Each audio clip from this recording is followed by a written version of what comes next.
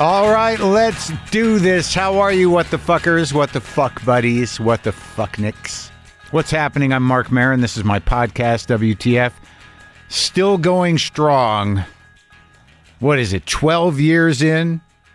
A long time.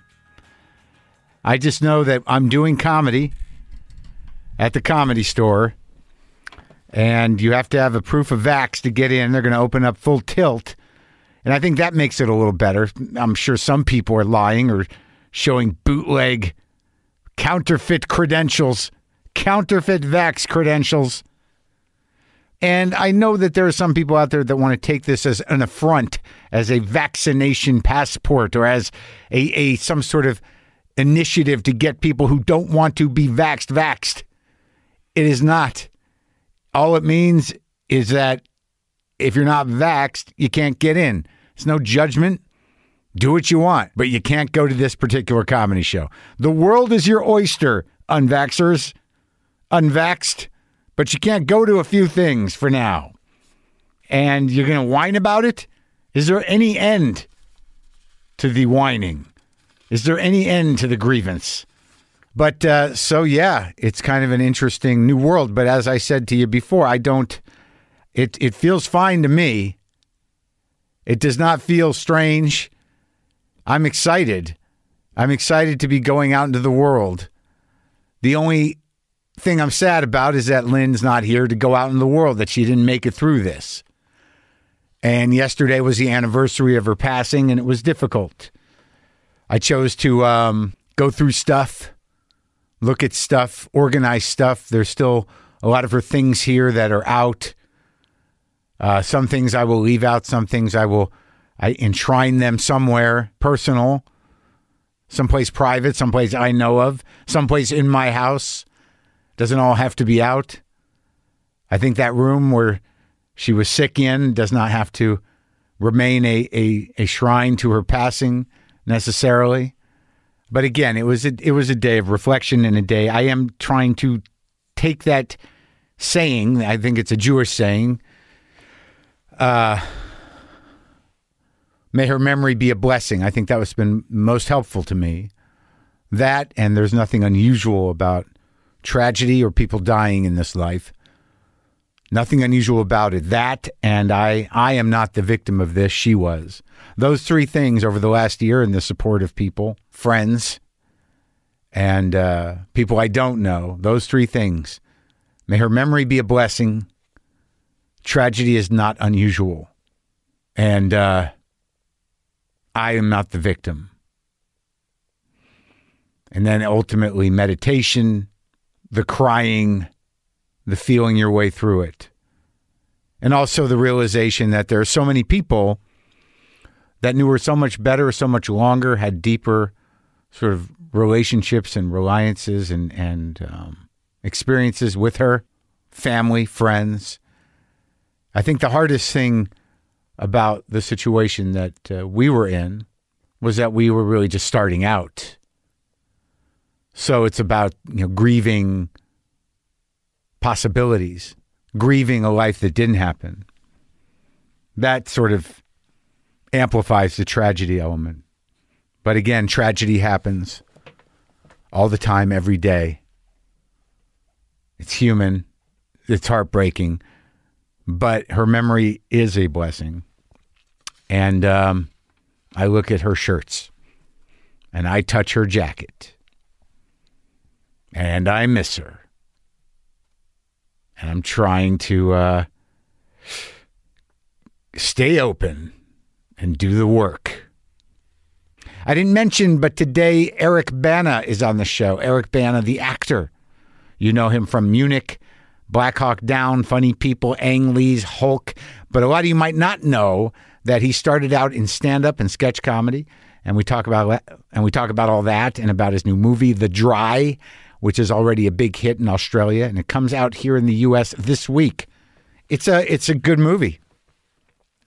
Also, yesterday marked the day that Brendan and myself, Brendan McDonald, and me, Marc Maron, received the Governor Award at the first annual, the first installment, the first actual Ambie Awards for podcasting. This is a a real award with a real governing body. It's not just some sort of radio consultant's idea of how to grift people into buying podcast things and thinking it's some sort of entrepreneurial adventure. This is a legitimate industry-driven award, the first, and we were given the big one. We were given the one that means that we had an impact. We were there at the inception of modern podcasting. I will not say we were the original podcasters. I always am told that there were many before, that some broadcasted just to the next room. But nonetheless, in this sort of new wave and the creation of the industry around us, we were there. And we were an impactful and influential force, and I'll take it. And the award has a little weight to it, man. It's kind of a beautiful thing. It took this for me to get a prize. It took an award had to be created in the medium that I excelled in over the last decade and change for me to get an award. Again, I'll take it. We'll take it. It's a weighty thing. It looks like a high-end trophy with a gold statuette, and their arms are raised up, and they're holding up a microphone, almost like a torch. And but it's all in. It's muted. It's soft. It's not defined. It's almost like an Oscar. And there's some headphones. It's wearing some cans. But it's exciting, and we received that yesterday. Yesterday was a big day. A lot of sadness and a lot of joy and a lot of gratitude. But underneath all that, the empty propulsion of fucking existence. There you go. So look, let's just get in this. There's no reason to go on and on. Eric Bana, was a pleasure to talk to the guy. The new mystery film is called The Dry. It opens in U.S. theaters and on video on demand this Friday, May 21st. I spoke to him from Australia, and he's got that accent, that lovely Australian accent. This is me talking to Eric Bana.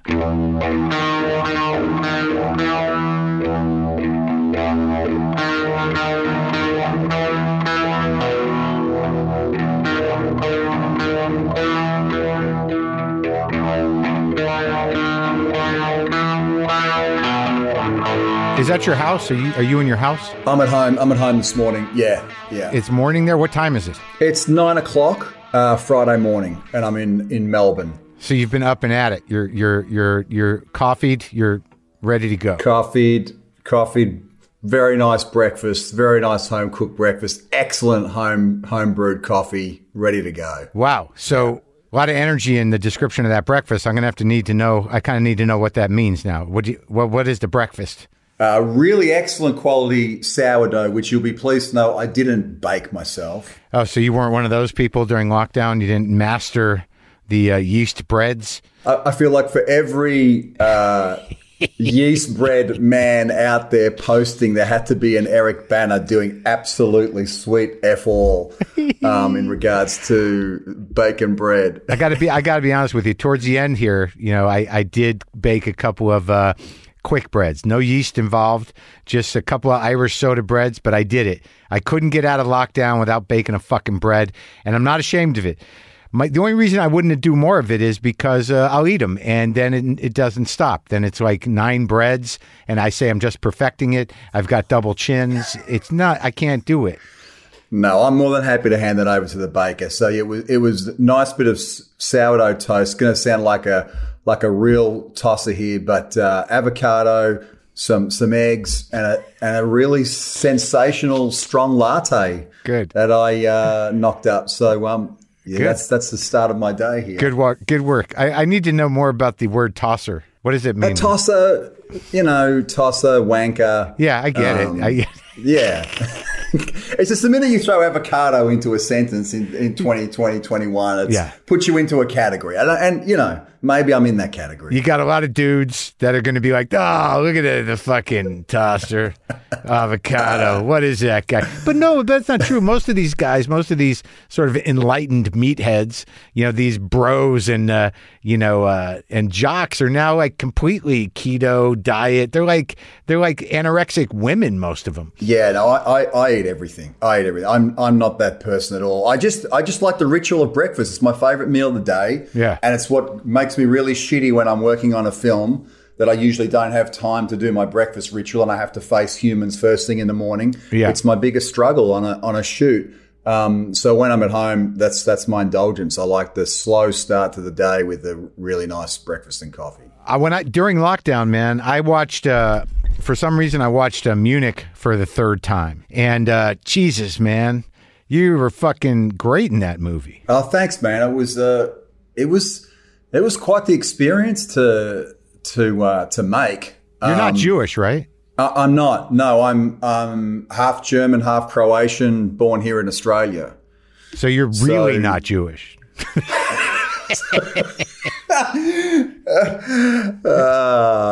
No, I'm really not. But the funny thing is that when you're a kid and you don't really know a lot, the sound of German relatives and friends, doesn't sound very different to me to Jewish people. So it took me a while to work out there was actually a difference between the two when I was growing up, and that it wasn't all just one and the same. Right. A lot of German Jews, It's all German, Polish, Russian. That's where all the Ashkenazis come from.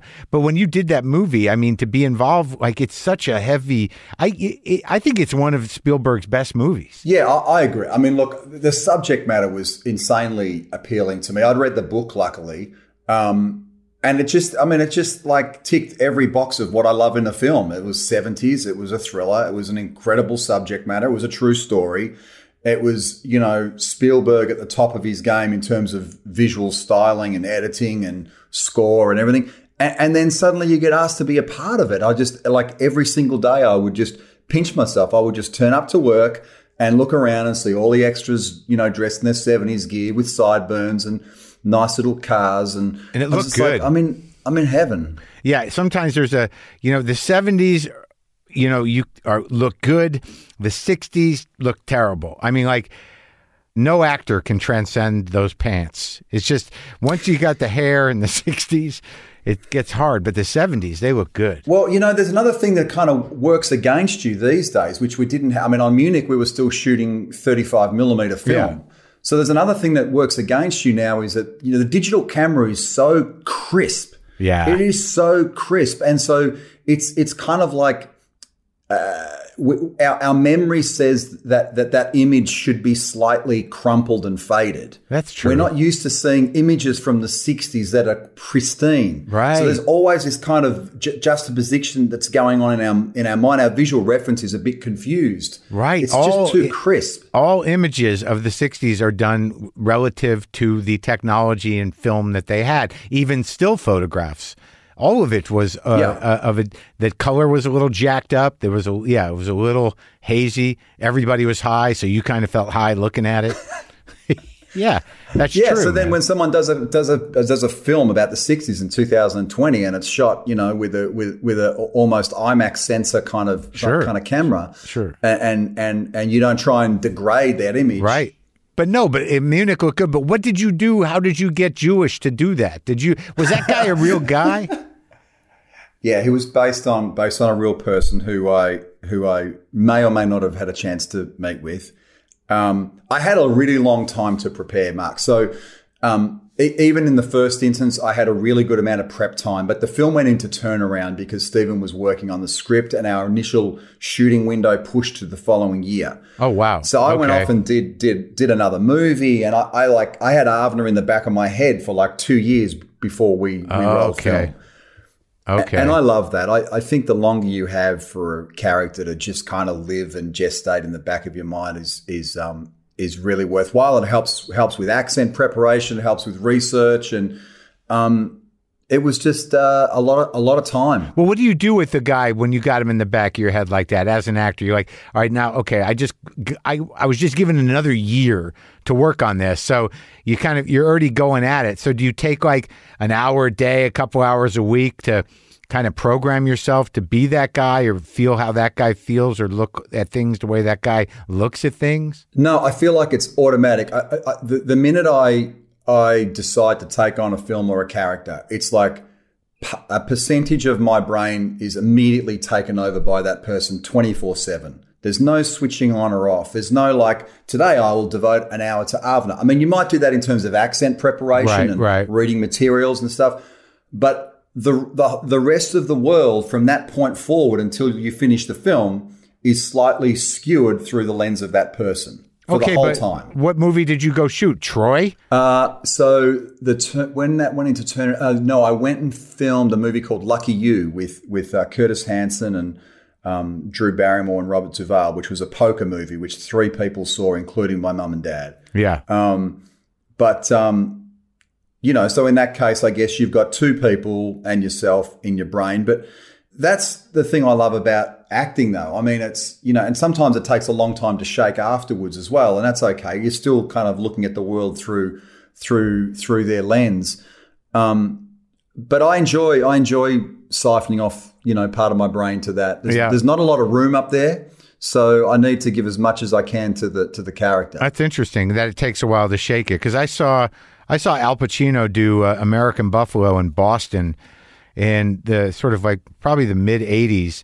And I'm pretty sure he was playing Tony Montana when I saw him do American Buffalo. I'm pretty sure that he was Scarface. But I felt there were hints of Cuban, like it was still in him, Did you find yourself... It's probably true. No, for sure. I get it. Like especially a guy like that, when you're operating at a certain decibel level, it was like that Scent of a Woman thing, like hoo-ha, like I think it took him years to... but he can still do it. I mean, you're very capable of it too, but I could see how once you get into the groove of somebody, especially a powerful character, how do you not get stuck with it for a while? Yeah, and I think also with, your reference with Pacino, maybe what happens is the character ends up being a little bit closer to you than you realize, and so therein lies the similarity that's hard to shake. Right. Right. So whether it's with Avner, whether it's the kind of Europeanness that I feel as a person that makes it easier for me to kind of like sink into his skin, I don't know.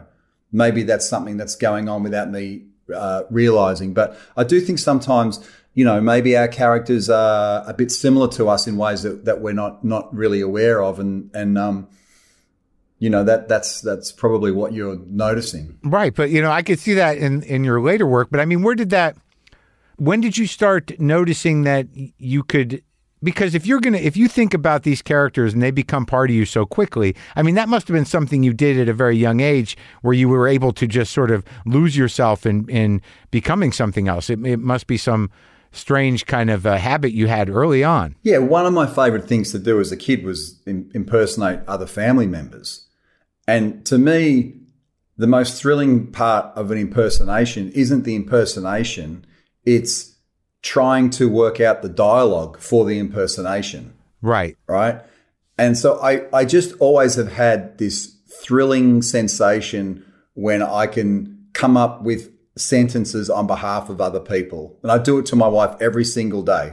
Every single day. I still do it. I'll be watching the news and someone will go to talk and I will say what that prick's about to say. Yeah. And sure enough. And it's this thing of like trying to put yourself in their shoes.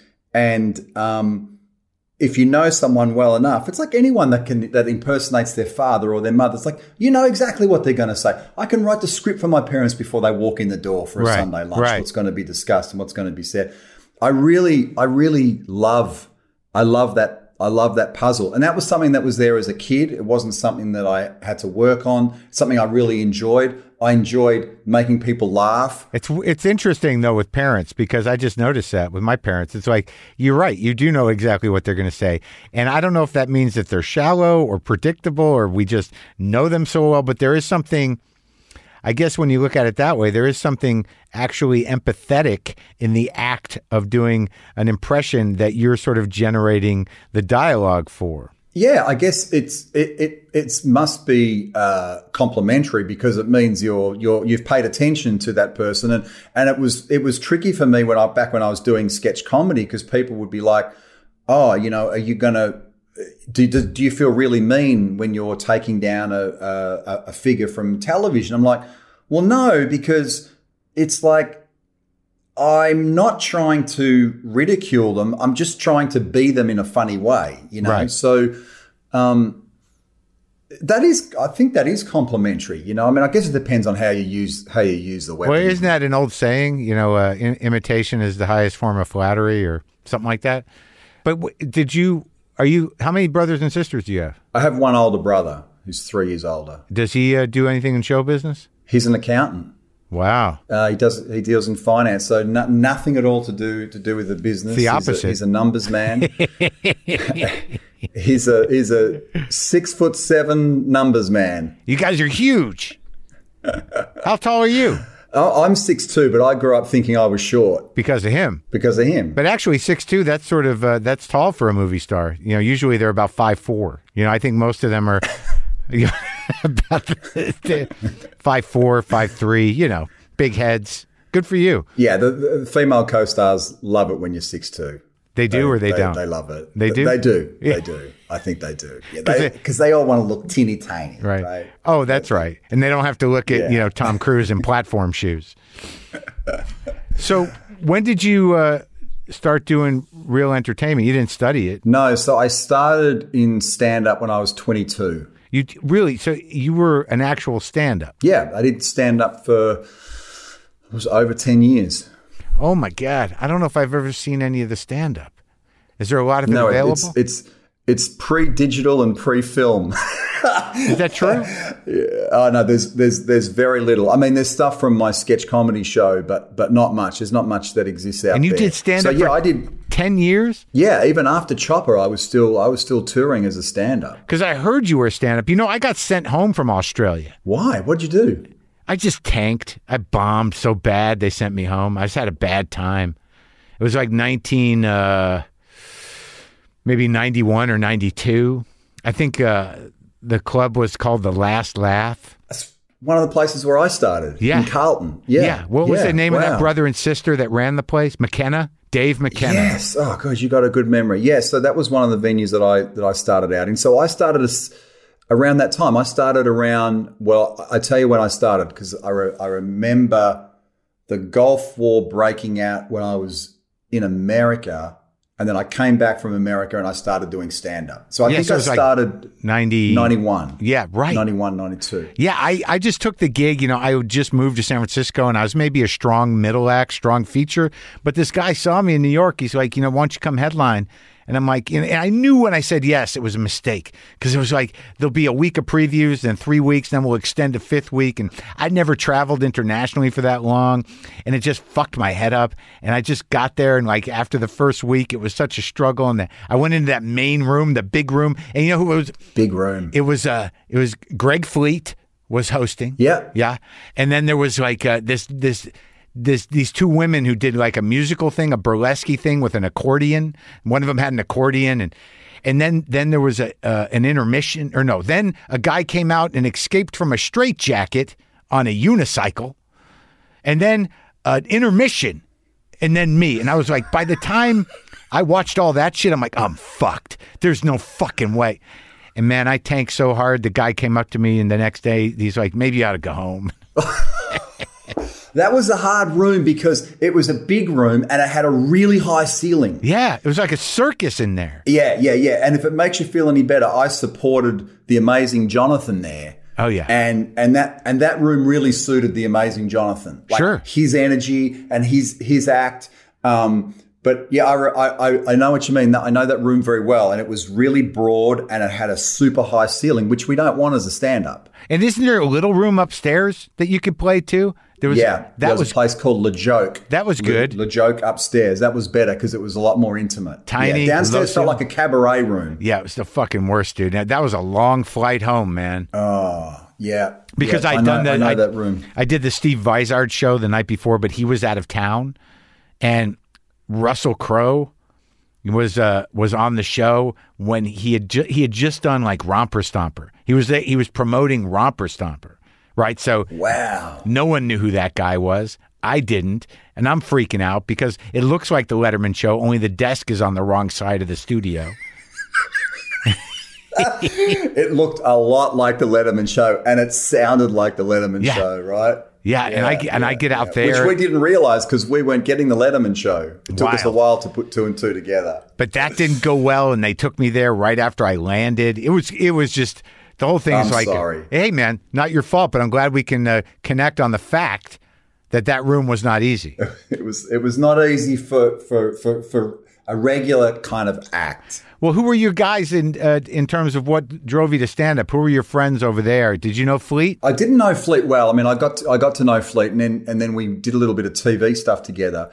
Fleet was already well established when I started, so he was part of the old guard. He was part of the established old guard when I got started. But I was more inspired by Americans because I wasn't, we weren't being presented with Australian comedians in Australia. Stand-up wasn't something that was overly respected. Right. So it was Richard Pryor was my hero. Richard Pryor was my absolute hero because I loved his acting. I loved his storytelling. I loved his incorporating characters into his stand-up. Yes. Like that to me was like the ultimate, He didn't tell jokes. A lot of heart. So he was my hero. So were you doing impressions? Yeah, I was doing impressions. I was using impressions in storytelling. Yeah. So I was not a joke teller. I didn't encourage hecklers. I didn't try and get into banter. It was like 5 or 10 minute stories, 5-minute story, 5 or 10 minute story structure.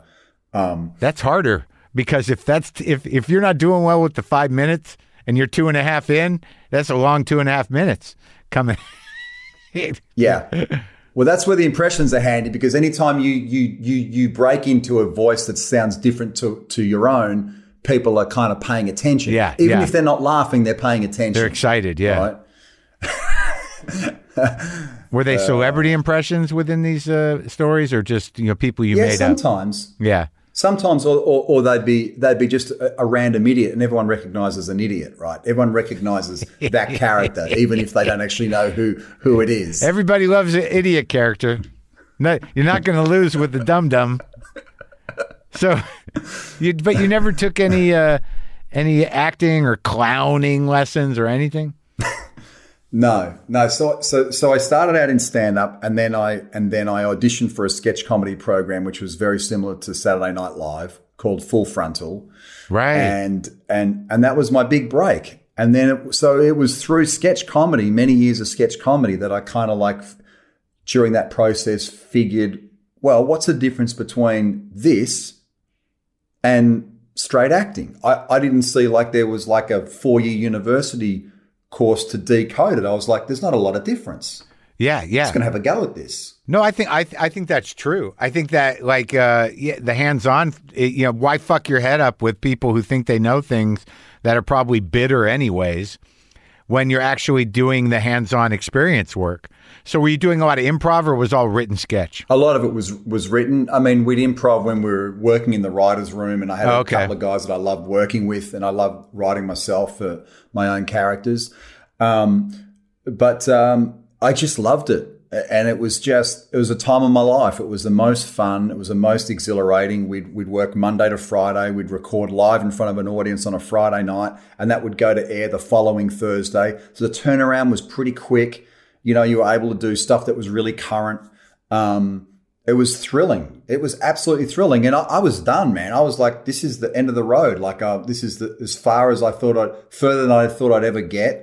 I was happy. How many seasons did you do? I did 4 seasons of Full Frontal, and then I did another year of my own sketch comedy show. So I did 5 years of sketch. So you actually had your own sketch comedy show on Australian television for a year? Yeah. So you're sort of like a national star. By the time I left the show, I was pretty well known in Australia. The show was a really high rating. Sketch comedy was was what we did really well. We did sketch comedy very well, and we did not do sitcoms well.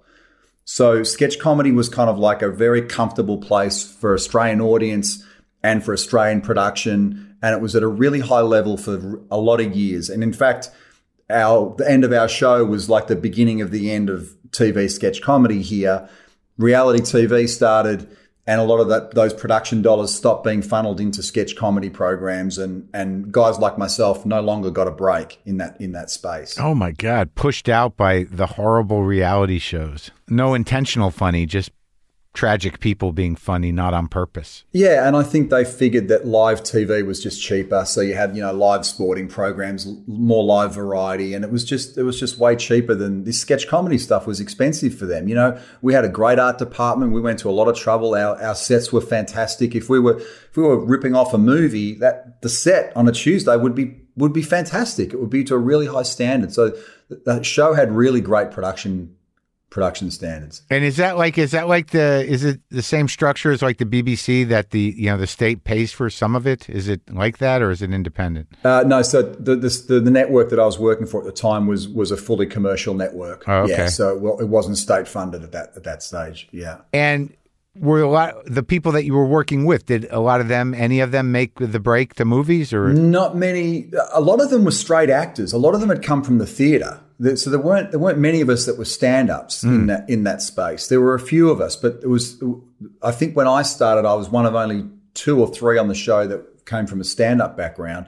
So a lot of them were serious actors who did a lot of live theatre and stayed in television comedy, but not many sort of made the jump over to films. But do you like being funny? I mean, when was the last time you were funny on purpose? So funny people, a little bit. Special correspondence, I was more kind of foil for Ricky. I really enjoy it. I just don't get a lot of opportunity.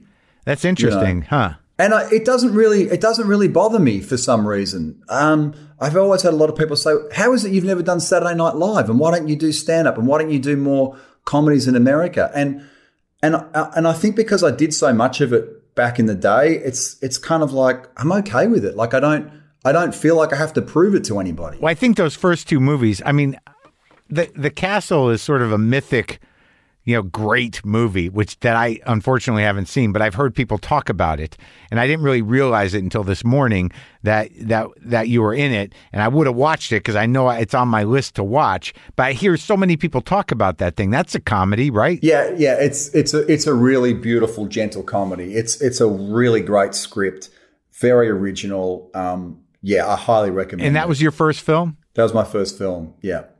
Tiny role, but yeah. But like Chopper, I mean, that guy, as menacing and as bizarre as he was, he's sort of a funny character.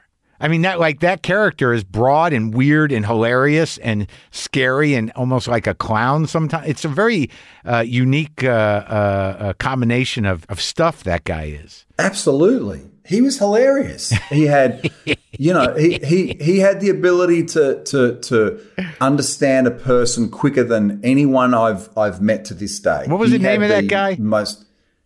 Marc Brandon Reed. And he's alive still or no? No, he passed away a few years ago. But no, he was hilarious. Was he a criminal that later became just sort of this, infamous, person about town? What was his whole story, the arc of that whole thing? Yeah, so he was quite a violent criminal who then wrote a series of letters from jail to a journalist, which then formed a book. And he just had a natural turn of phrase. He had a very funny way of expressing himself, and it was just enigmatic. Whether you liked him or not, whether you loved him or hate him, you couldn't stop listening to the guy.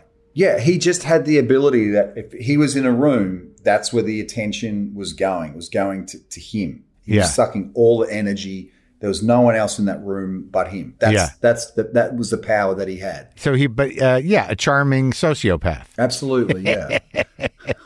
But when he got out of jail, he was sort of this strange man about town, right? Or what? Well, what was interesting was that after the film came out, obviously I don't want to speak for him. It seemed to kind of legitimize him to a degree. Yeah. he remained straight. He remained on the straight and narrow right all the way through his last sort of 10 or 15 or 20 years. So he had rehabilitated to a large extent. Did you remain friends? No, I'm not one of these actors that feels like it's kind of my duty or kind of the thing to do to, I don't know. I almost feel like it's more respectful to not pretend that we're of the same world. I think Marc and I had this understanding. It's better off. I mean, there's because how is that not going to be the most codependent relationship you'll like? You don't want to be, you might not want those guys calling you every week. Hey, what's up? Do me. Where are you filming next? Yeah. I'm coming down. Can I get a job? Exactly. No, I got to know him a bit before we started filming, and then it just felt better to have some distance. So, what's the difference in your mind between doing an impression and portraying somebody? Is there a different drive for you, or is it kind of the same thing? I mean, you spent time with him in order to understand him, and then you sort of take ownership and interface your emotions with, your sense of that guy. Is there a difference between acting and doing an impression? I think there is. I mean, obviously, it's kind of like a difference between a pencil sketch and a painting, right? Really, like I could do a quick sketch in a pencil and go, "Who's that?" and you'd know who it was, and then I could go into a big painting, and that would be a different thing. So. I think the time that you're afforded in long form storytelling obviously means that you're going to a different level. At the very core, though, there's not a ton of difference. It's just what are you eliciting from that? So are you inhabiting that person to get a laugh? Or are you inhabiting that person to try and tell a story and make you feel something? So it's like you play it straight either way, but the context when you're doing comedy. And when you're doing it for real, I can see how it feels very different when you interact with other actors or performers in those two different scenarios. Most definitely.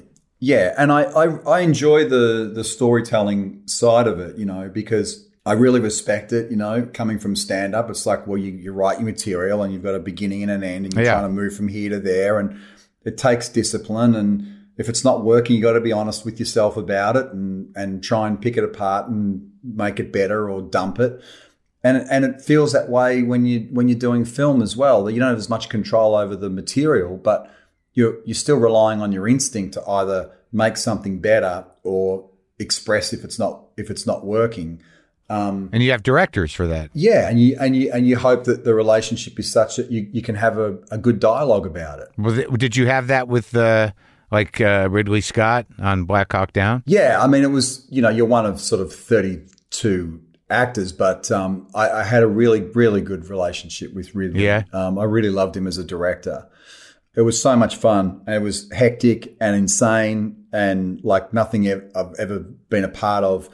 Again, but the whole thing was immense. I thought that redefined and contemporary, modernized the depiction of war in movies. I think that was the first, truly modern war movie. Yeah, it was visually. It was a bit of an assault. I guess Saving Private Ryan and Black Hawk Down are similar in the way that they really just try to make you feel like you were in right, battle, but just the nature of warfare was so much different in those two movies. Like Saving Private Ryan is, that's a World War II movie. Like the way that warfare works now, and that the idea that you guys were there on a mission that couldn't even be publicized or acknowledged, that's insane. The operation itself was something, that you just never saw before on screen. Yeah, and as a result, I think it's what made it both unsettling and really thrilling at the same time. And it was kind of beautiful as well. It was it's an incredible movie visually. Now, when you work, because I talk to people that do, you learned on your feet, and you got cast in these first few movies. I mean, were you sort of like wide open in terms of influence and, you know, what you were learning on set and in terms of expanding your own, you know, tools to do the thing? Like when you're on Black Hawk Down, are you picking up a lot of stuff from other actors, or are you self-contained? A little bit self-contained, but I guess, you know, you're really, really open. I mean, I'm really paying attention to the director, and I love the camera, so I'm paying a lot of attention to what they're doing and how I can help them, and like, where do I sit within the frame and that sort of thing. And I love the play of working with other actors. I try not to pay too much attention to their process, because I'm sort of worrying about my own thing. But when I'm acting with someone from the generation that I love, I probably pay more attention. So if I'm working with a Robert Duvall or a Peter O'Toole or a Nick Nolte or a Sam Elliott, or, you know, some of these legendary people. Have you worked with all of them? Yeah, I have. Where'd you work with Nick? Nick Nolte was in the original Hulk. He played my father in the Hulk, and it was just insane. And he had the oxygen tank, and he, you know, take a hit of oxygen. And, okay, I'm ready to go. You know, he said to me one day, he took a hit of the oxygen, and he said to me, "I don't really need this. It just makes them think you're fucking crazy, and they pay attention." I'm like, is this all an act? Is this He's something else, man. Righto, let's go. Come on. You know? He's something else, man. Shit. And Duvall, that must have been crazy, because you can't. That guy's so is so subtle, man. He's my favorite. So growing up, he was my favorite actor, and so to get a chance, he played my father in Lucky You, which is the movie that, you know, hardly anyone saw. And he was just beautiful. His work was incredible, and I just loved watching him work. And just picking his brain. I just love the man. He was just so interesting, and So when I'm working with that generation of actor, it's like it does feel different. It definitely does. I mean, I have a lot of respect for people in my generation, but I'm not in awe of anyone my age. You know what I mean? It's like, it's a different thing when I'm working with actors from that generation. And you got the opportunity to do that. What do you think it's, because those are three very different actors, right? Nolte, Duvall, and O'Toole. What'd you work with Peter O'Toole in? So Peter O'Toole was in Troy. Oh, he was. Played my father in Troy. Actually, they all played my dad. I just realized that now. Duvall played my dad, Nolte played my dad, and O'Toole played my dad. Which is pretty cool. Because they're so different. Like, you just did that impression of Nolte, but it would be hard to do an impression of Duvall. Yeah. It's definitely doable. You know who does one?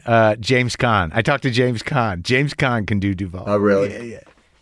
Because they still talk to each other all the time. I loved how just in the moment he was, and there were just a couple things that he did on set which made me go, okay, it's okay. It's a little thing, like we were doing a scene one day and there was someone standing behind in his eye line, you know? Yeah. And the way that he just immediately dealt with that person and had them move. And it's easy to just keep acting in that situation. Sure. Like, the set is not always a perfect thing. Yeah. But it was just a reminder that it's just like, hey, if you need something to make your performance better, it's okay to tell someone to fucking move. You know what I mean? Yeah. It's okay. It's not the end of the world. Yeah. You know. You don't have to yell. You don't have to yell. Yeah. It was done. You know, hey, go. You know, it was almost like just still in the middle of the scene. I was like, yeah, that's okay. It's okay to do that. Yeah. You know. It just Peter O'Toole was amazing. He was so invested. He just had so much energy poured into his performance at that age, and he was quite old at that stage, and it was difficult, man. It was like 100 degrees every day, and he's in the robe and the jewels and the, you know, I mean, I was just in awe. And he's a veteran of the epic film.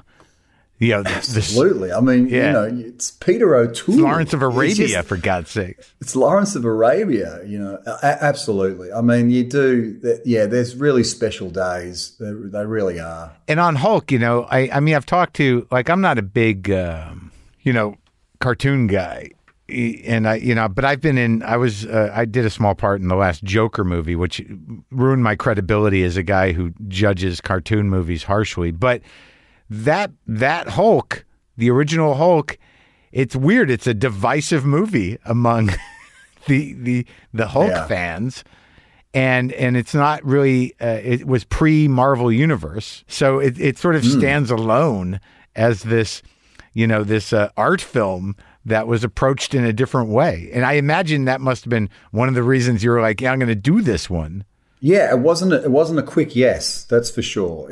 It took me a while to get my head around it. And you're right. In the end, it was Ang Lee. It was going to be completely different. I wasn't privy to the script prior to signing on the film. It's one of the only films I've done where that was the case. Why did it take you a long time to decide? I mean, what was the negotiation within you?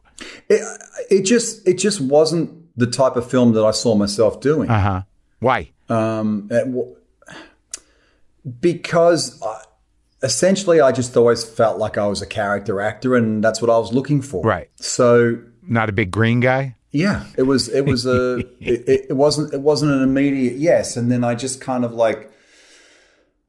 I guess maybe the Ang factor and the fact that I knew it was going to be different. I decided to have a go, but it's why I haven't redabbled in that area as you probably have. We probably have similar feelings towards the genre and the kind of picture I'm imagining. They're not the kind of movie that I race out and see myself. So that conversation is something I'm having with myself if I want to be a part of it, because it's not something I'm queuing up for. You and Ed Norton, right? Hulk has been a troubling character for people. But I mean, I imagine working with Ang Lee, how was he approaching it? I mean, if you're going in knowing like this is a superhero movie, but it wasn't, though, given the timing of it, it wasn't as much of a spectacle as it is now. You weren't up against this entire sort of, it's not even a subculture. It's most of the culture. Yeah, no, it did. You're right. The universe as we know it now didn't exist back then, and you certainly didn't go into a film like that thinking you were going to do more than one. No, like this notion that actors, were going to go on a run and do 2 or 3 movies. That wasn't in play. I mean, I think the first Spider-Man had only just come out. I think we were the next one after the Tobey Maguire Spider-Man. So the expectations were not the way they are now. So I guess I just approached it as a kind of one-off and just kind of, Were you approached to do another Hulk? No, I wasn't. Huh. Did you feel do you feel attached to your Hulk as opposed to maybe Mark Ruffalo's Hulk or Ed Norton? Did you go judge other people's Hulks? I haven't seen them all, so I can't say. You haven't seen them do one Hulk? Have you seen one other Hulk? I saw Ed's. I haven't seen Mark's. Have you talked to Ed about your Hulks? I've never met Ed. There's not a lot of Hulk intertwining here. Oh, you would think that maybe when you guys are old, you can you'll do a panel show together, the 3 Hulks. And Mark you'll all be in your 70s, and Mark will still be doing the Hulk. Yeah, he's the one that worked it out. He found his stride. Yeah, he's in for life. So how many movies, because some of these movies, to be honest with you, it seems like they're Australian movies. You stay there. You're there most of the time, right? I live here. Yeah. I never moved. So I haven't done a ton of Australia. I mean, I've done quite a few, but I haven't done a ton. I don't sort of feel this kind of major urge that it's like something I have to do every 2 or 3 years. It's just like, what, the pile is the pile, and I just choose the best thing on the pile, and sometimes it's Australian and sometimes it's not. So, recently with a movie like The Dry, which was, some sort of film that I'd been looking for many, many years, came along, and I was thrilled to be able to do that. But I don't have a hugely strong sense of Australianness within my body of work. I'm happy to be very, very open. I love working here when I can do it, but it has to fight it out with everything else. Well, I mean, you're born and raised there, right? Yeah. And your folks they were immigrants? They were immigrants, yeah. But did your dad have a Croatian accent? Here's a funny thing. I didn't realize my dad had an accent until I moved out of home. Oh, really? My girlfriend at the time said, "No, your dad has an accent." I said, "My dad doesn't have an accent at all." And then I moved out of home and suddenly I was able to do an impression of him that I couldn't do when I was living at home. Huh. I didn't hear it. Wild. Until I moved out. So he has a slight accent. Mum, not much, just very, very slight. But they're very Australian. Yeah. They're very Australian. And do you have Croatian relatives, German relatives? Back in those countries, yeah, but not yeah. We do. I've actually got a lot of the German side is actually in America. So my grandmother's sister migrated to New York, and my grandmother came to Australia. So I do have second cousins and extended family in the States. Wild, man. Yeah. It's cool. It's interesting to actually have a sort of global internet. I mean, everyone has that, but not one generation away, you know? Yeah, no, it does feel cool. The Croatian side is much smaller because Dad was an only child and so forth. What did your folks do when you were growing up? Were they happy about the acting? They were. My mum was a hairdresser, so I grew up in a hairdressing salon, and my dad was a logistics manager for Caterpillar. He worked for Caterpillar for 47 years. Tractors? He's one of the longest serving, Australian employees ever. Wow. I think to this day he was when he retired. He worked for Caterpillar longer than anyone. So, I grew up with Dad working for the tractor company, and Mum is a hairdresser. Did he get a prize? He got a model D10. Okay. You know, I think I've got it in the garage. You know, like a die cast D10. They were pretty sexy when they came out, the D10. I remember that as a kid. That was pretty exciting stuff. Seeing that triangular shape. Oh, did you get to do did you get to go ride on the new tractors when you were a kid? No, he was an office guy. Oh. So the factory where was down the end of the street where I grew up, and it was a warehouse. So you didn't see much actual tractor action. They were just being shipped off to the mines around Australia and so forth. Oh well. Yeah, so had this kind of affinity with America when I was a kid as a result of Dad working for an American company. Yeah, well, I mean, you're definitely your filmography is varied, and I like that. The new movie, The Dry, I found it very powerful. I mean, I've seen quite a few Australian movies lately. I saw that new Sam Neill movie with the sheep. Yeah. That thing was kind of moving too. I like these small kind of, because there's something about the landscape of Australia in certain areas where it's just like this sparse, and all the people that live in these towns are almost like, strange barnacles of some kind that, you're like, how do they even exist there? And I think The Dry really captures that really well. There's a certain quiet menace to the whole thing, Yeah, absolutely. Well, Jane Harper, who wrote the book, she captured that really well. The landscape is a major character in the film, and that little country town. It's what excited me so much about the film was that a lot of Australian films depict the outback, but they don't depict the real country towns that we from the city identify with. Okay. In the same way that I guess as an American, like, do you identify with America as the desert, or do you identify with America as a series of 1,000 towns you've been through the course of your life? It's the 1,000 little towns that you've been through. Right. That's your middle America. That's the country, I'm assuming. That's the country. Yeah. And it's the same for us.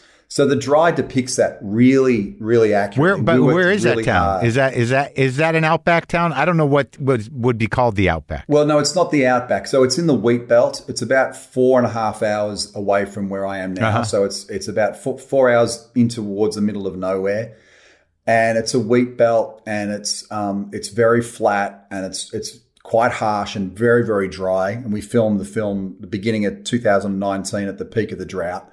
To help depict the way it was in the book. But I guess the characters in the town are very, they feel very real. We went to a lot of trouble with the casting of the film to make sure that everyone was really believable, because We didn't want it to be full of caricature. Oh, did you have a part in that? Were you a producer? I was a producer as well, yeah. Oh, okay. But my director, Rob Connolly, his wife is our casting agent, Jane Norris, and casts all his films. So he calls it the competitive advantage. And she did an amazing job. Yeah, because I thought the casting was amazing. I mean, it's one of those kind of movies where I don't see them often. It is sort of it's obviously a whodunit kind of movie. Yeah. But, it's one of those movies, like, when those are done well, you're like, oh, could have been that. Oh, no, I think it's that. Wait, but what about this? Which is good.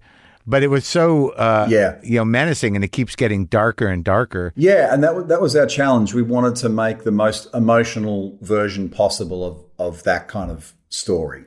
And that's where we felt there was some room between the book and the adaptation to just kind of make it as emotional as it could be, which was what we tried to achieve. And and as you say, every single person is a suspect in a small town. Every single person in a small town. And I just have to make mention here of Genevieve O'Reilly, who plays Gretchen opposite me, who's just phenomenal. I mean, she was just incredible to work with. Yeah, it looked great. Same with that old horrible man. Is that guy even an actor? They're all actors. We did have some locals play extras and so forth, like in some of the pub scenes. But no, it was there was a beautiful cast. Now, are people going to the movies in Australia? Is that happening? They are, yeah. So we luckily opened on the 1st of January, right when cinemas were starting to get back into swing, which is why the film, one of the reasons why we were able to be such a huge hit. But yeah, we're back at the cinemas as of about the 1st of January. People started to go back in limited numbers, but we ended up at about 75%. And some big crowds. Yeah, are we anticipating? What do you think? You think the rest of the world is going to follow? You think movies are going to bounce back? What's your gut on this? I think they're going to bounce back huge. Yeah, huge. Yeah, because people are just going to be so fucking excited. Yeah, it feels amazing to be back in the cinema. And it's a different thing, and I do think there's a different quality to movies that have been made to be seen on the big screen versus movies that have been made to go on a streaming service. I don't care what anyone says. I'll have that fight. There's a difference. I know, absolutely. I'd like to go back to the movies. I'm going to do my first stand-up set in over a year tomorrow, and I'm fucking freaking out. Wow, first stand-up in a year. Yeah. Can I ask you, so when you're doing something like that, do you I'm assuming you just write all new material for that? Well, I got nothing. I've got nothing. There's nowhere. We've all had the same experience roughly for the last year. It's like just taking a year off to be terrified. So I'm not sure where it's going to go, but that's usually how I start. I'll improvise through some ideas. I've got a little outline. I'm only going to do a 15-minute set, so we'll see how it feels. I mean, sadly, the one thing I realized over the last year is I don't miss it that much. I don't miss anything. I might be ready to stop everything. So, but I did a couple movies or at least one movie during lockdown with the protocols, and I'd like to do more of that. But I'm curious to see, because my last special, I really think I did everything I set out to do stand-up wise, and I don't feel compelled to entertain people that way. But I do feel like I have something to say. So we'll see if that reveals itself, So how do you balance the expectation of what you're supposed to be doing versus what you want to do? Well, I mean, so much of, I don't know what drives you, but the one thing I noticed about not doing anything in lockdown was there was something okay about it because no one else was. So in terms of expectations, as soon as the world starts coming back and you start seeing other people working, you're like, oh, what are they doing? Like, I knew I didn't want to do outdoor shows, but now people are starting to tour. I'm like, fuck, I got to get out there. Like, I don't even. So the FOMO's kicking in again. Right. But it's like a weird competitive thing. But like what I really want to do on stage, I have to see what that feels like, because a lot of things have gone down over the last year.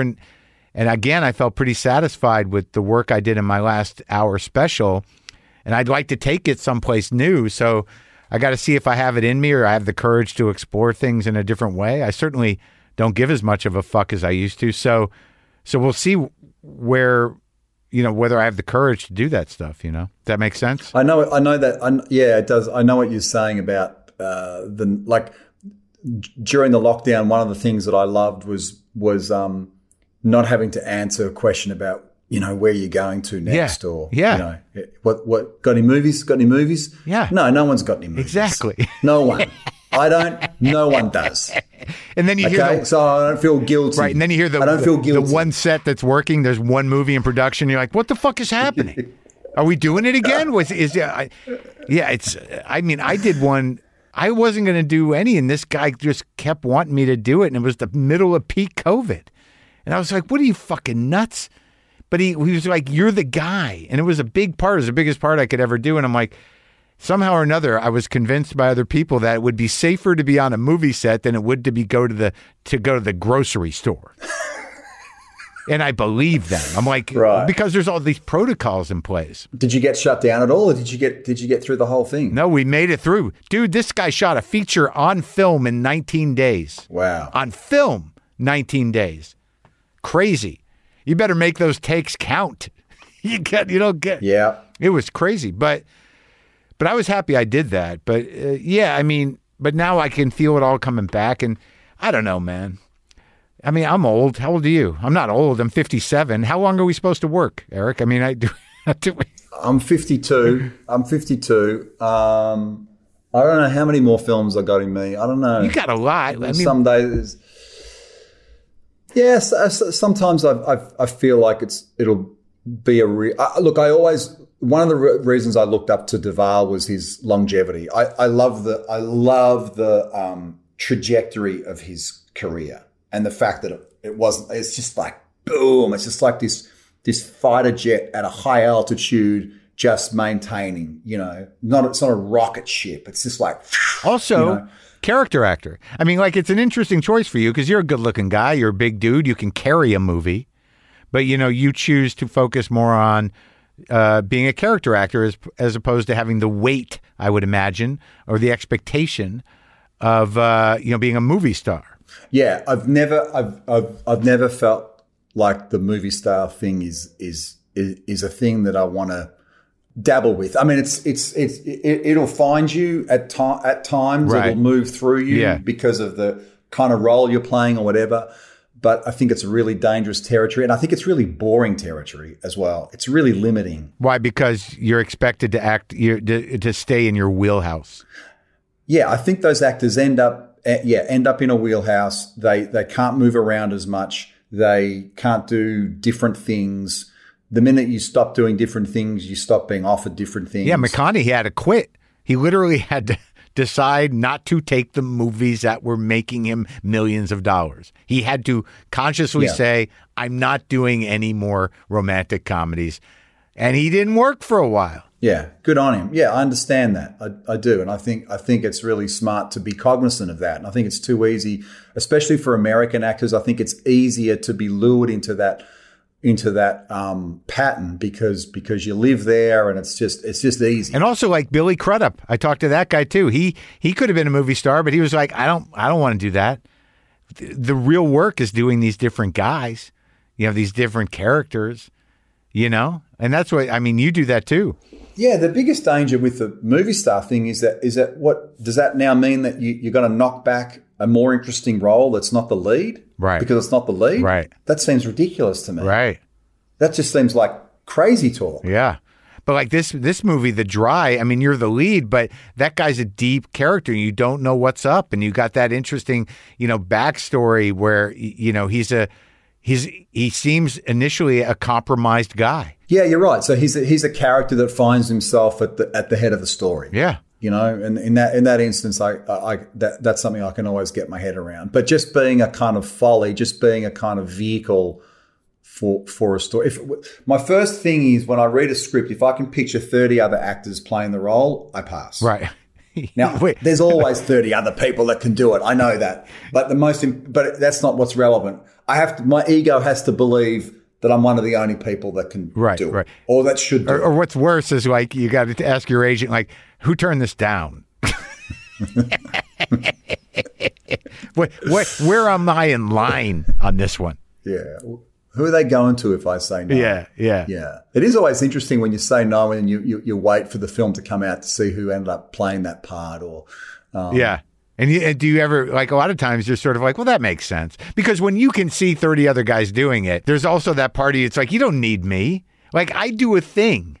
But this doesn't require that. Go give it to one of those guys. Absolutely. Absolutely. Yeah, I do. And quite often what you're saying no to is something that you know is going to work. Mm-hmm. It's not like I'm only saying yes to something that I think is going to be amazing and work. It's like I'll say yes to stuff that I know is going to be a struggle commercially. It doesn't bother me. And I'll say no to stuff that I know is going to be huge. Right. You know, like you have to do that. It doesn't. You're not. I'm not an accountant. Yeah, that's your brother. You know, that's my brother. He's the numbers guy. You know, it's not my job. Yeah. You know, so you just have to feel free. It's easier said than done, but it's really important. Right, but it's also great to be excited about the thing. You know, to rise to the occasion, to take the challenge. Like, you know, you've always seemed to be open to doing accents, to really immersing yourself in characters, whether they're real people or not. I found that when I did this last movie, I was required to do an accent or what the character called for, but I wasn't sure I could, and the director didn't care. But I actually, given that I'm just starting out as an actor in a lot of ways, I'm like, well, if I'm not going to challenge myself, what the fuck am I doing? You know? And then I watched some old James Caan movie, you know, where he, like a real old one, where he had an accent, but he kind of half held it and half didn't. And then after I talked to him, I realized, like, it's not about that. If you pay that close of attention to people doing accents, especially movie stars, they're always going to go in and out. It's about, you know, whether you're in it or not. Are you in the character? Yeah. So that kind of gave me weird confidence. It gave me confidence. It's like, if I'm doing as good a job as I should, people aren't going to care about the accent. If they're coming out going like, that accent sucked, then I fucked up. Yeah, it's a good attitude. I think it's a good approach. But it seems to me that you're going to nail that accent no matter what. Well, we don't have a choice, right? Name the last Australian character you saw in international cinema. It's fucking ridiculous, right? It's like we're everywhere, but we just don't appear in cinema. Yeah. Get the Australian off the set. Have them play someone else. Yeah. But let's not hear that accent anywhere. It's so weird. The British get away with it. British get to play British. Australians never get to play Australian. Well, Never. it sounds like you're upset about it. Maybe you ought to find yourself in Australia. What do you? I'm a bit pissed about it. Make no mistake. I've tried to raise this as much as possible because it's like there has to be Australians in stories. Was the last Australian you played Chopper? No, well, the Dry, obviously, but in funny people, I convinced Judd to allow me to be Australian. It's the only time I got to get away with it. And my argument was he will be funnier for being Australian. I will make him more interesting, I promise you, if you let me play him as Australian. Yeah, I remember. That was my pitch. Yeah. And it was he was definitely better for being Australian. He was more of a maniac because he was Australian. You should have asked if you could do the Hulk as Australian. And it was funny because the last time I did an Australian film was a film called Romulus, My Father, and I was playing a Hungarian migrant, so I had an accent. It was just like, they won't let you can do I it. Just be Australian. It's a conspiracy. You got to do the Australian stories to do the Australians. And people ask me why I live in Australia. So I can be Australian. You love it. You love being Australian? I love being Australian. I love it here. Yeah. I do. I really do. Good. Yeah. And you're like, how old are your kids? My kids are 21 and 19. Oh my God. They're old kids. Yeah. Are they all, they're still there? Yep. They're still living at home. They're both studying. So, they're still here. They are both big fans of overseas. They've spent a lot of time overseas. I hope to God they don't end up moving overseas, but I can see that in my future. Oof, that's going to be rough, huh? Yeah, they love it overseas. Well, you'll work it out. You'll see. It's great talking to you, man. Good work on this new film, too. I hope it does well over here. Thanks so much, Mark. It was really wonderful to meet you, and I'm sorry about the last laugh. Oh yeah, and please let me know if you come down here again, please. I do. I will make amends. Oh great, yeah. I'll definitely tell you when I'm coming out. I have gone there for shows since then. I've done Sydney and Melbourne and Brisbane, which was not great, but I did it. But. Sydney and Melbourne. In Melbourne, I did some weird theater. I think it was by water, and it seemed to stand alone, and it was very old and damp. The Palais. Maybe, yeah. Down at St Kilda, next to Luna Park, next to the theme park. I think so, yeah. The Palais Theatre. That sounds right. Does it feel haunted and damp? I think it's been redone since then. Oh, good, yeah. But yeah, it was quite decrepit for a while, but it's had a bit of love recently. Oh, good. But yeah, that might be the Palais Theatre. All right. Well, I'll let you know when I'm down there, man. Please do. All right, take it easy. Cheers, Mark. Thanks, mate.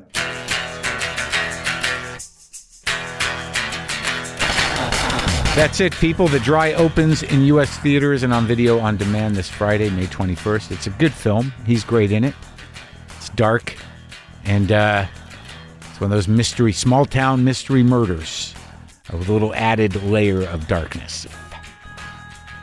Okay, now I will riff on a little bit of Molina for the memory of Lynn Shelton.